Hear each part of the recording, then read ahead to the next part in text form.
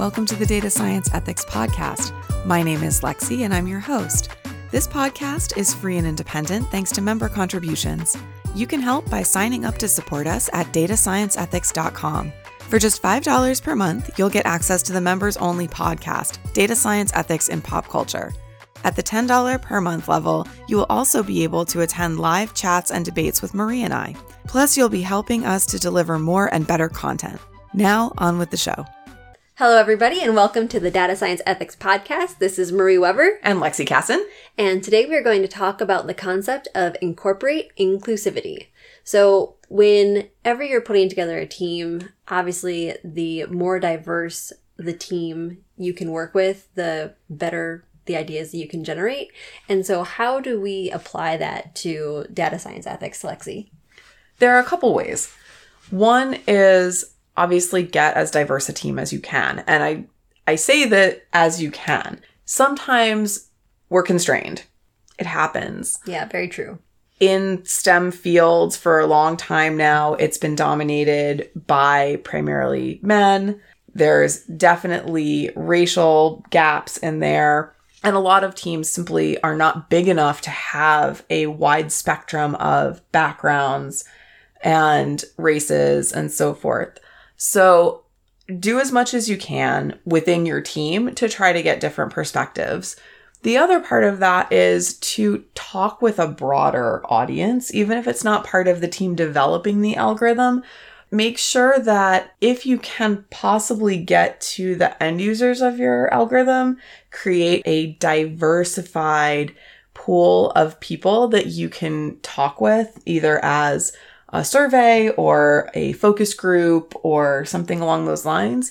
Something where prior to your algorithm, you can discuss some of the intentions and the intended outcomes with that group, because you may find that there are different perspectives that they bring to how something would influence them or how it might impact their life versus what you're thinking of.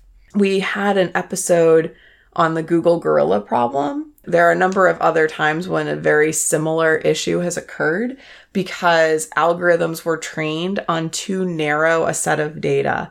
And the ramifications for those types of models can be very severe and very public. And so getting more perspective, more data, a wider set of data is generally a good thing, and making sure that that data is representative of the people, and then the people give you feedback, especially when you're dealing with something that's very public. And that's really what it is that we're trying to do. We want to make sure that we're inclusive of all races, all creeds, all genders, all sexualities, whatever it may be, because the way that the algorithm works in practice on all of these different types of individuals can be very different. And the terminology in it could be different, the way that it's used.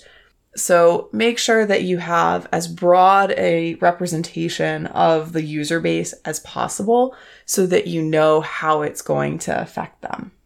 And I think that's really interesting because you've touched on a few different areas about how to incorporate inclusivity. So just to recap, it's who's actually working on the model and on the team, then who is basically being tapped to provide input into the model, and then also who you are testing the model with as another way to get feedback.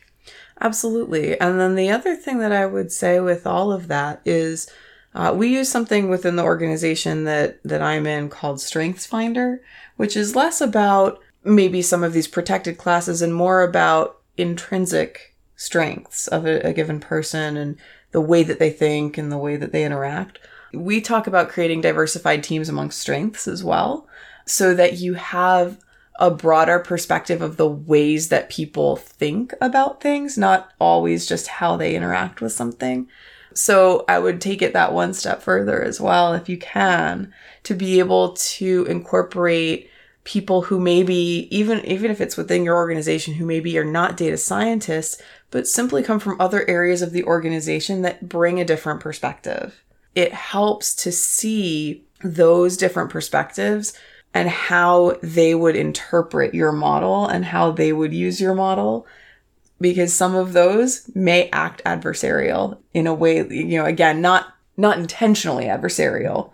They may represent a usage of that algorithm in an unanticipated way that acts more like an adversary to you.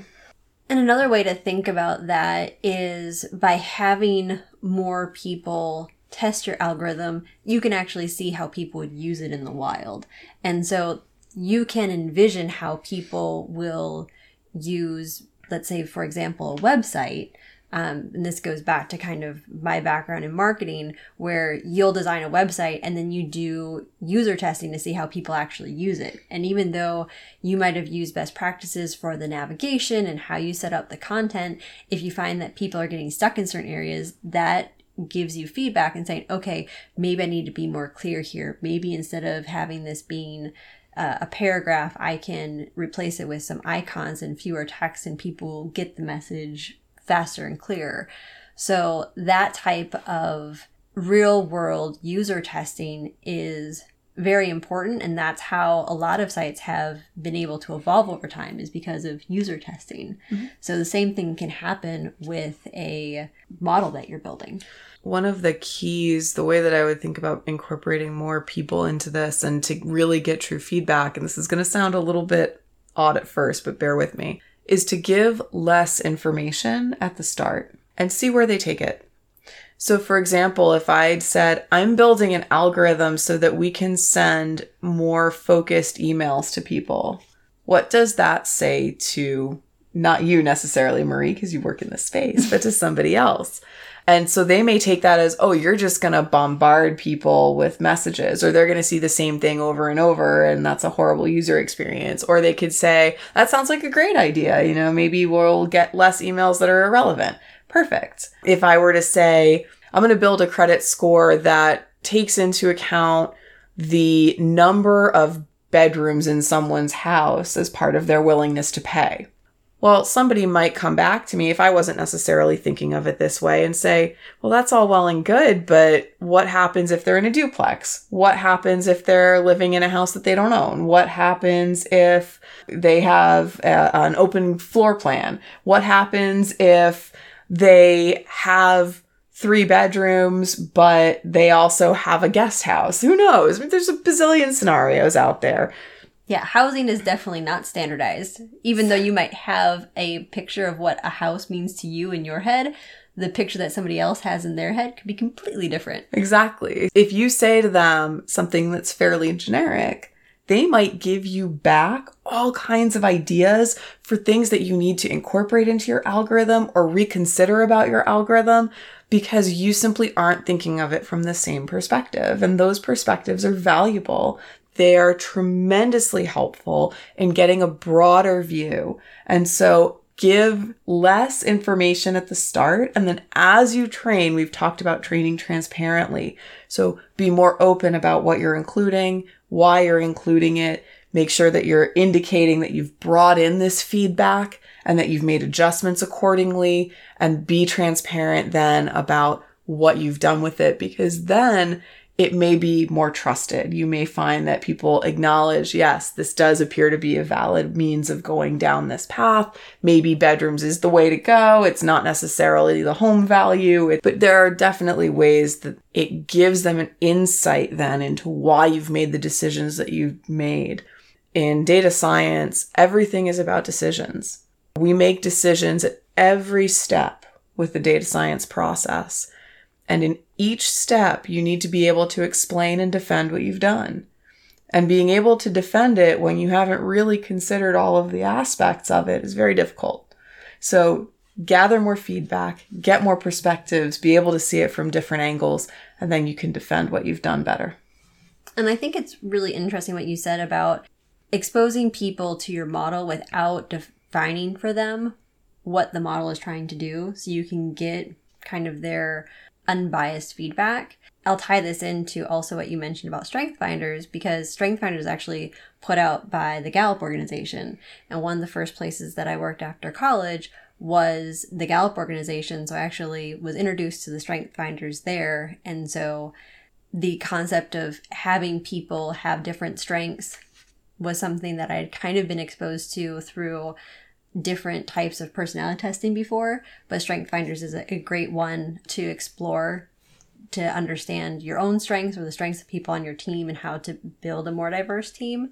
Because Gallup is so known for their surveying that they do, one of the approaches that you take when you do a survey is not influencing the person that you're interviewing. You want to get their unbiased opinion. So the way that you construct the questions, the way that you even construct the available answers that you might want them to give is something that really is a methodology in and of itself. What you're looking for is to make sure that the questions aren't leading, to make sure that the questions are unbiased. And one of the ways that you do that is by not defining things up front and by making them more open-ended questions or very structured questions. So the idea that you can apply that to your data science when you're getting feedback is a really key concept for people to be able to apply to their career. Absolutely. We talked about this a little bit in the Collect Carefully episode, where we were discussing the need to be cautious if especially you're doing surveys or focus groups or any sort of first-party research, in that research and survey design and all of those are a science unto themselves, and you have to understand how something was asked in order to understand how it was answered. In this case, we're hoping to get more open form answers. Observations or how absolutely observations or whatever it is that you're gathering back, that you want to be able to get all of that information from them. And so leave it broad, leave it open for them to interpret and then refine after that. So hopefully we've given you a lot to think about in terms of incorporating inclusivity into your data science process. And this was Marie Weber and Lexi Casson. Thanks so much. We hope you've enjoyed listening to this episode of the Data Science Ethics Podcast. If you have, please like and subscribe via your favorite podcast app. Join in the conversation at datascienceethics.com or on Facebook and Twitter at DS Ethics. Also, please consider supporting us. For just $5 per month, you can help us deliver more and better content. See you next time when we discuss model behavior.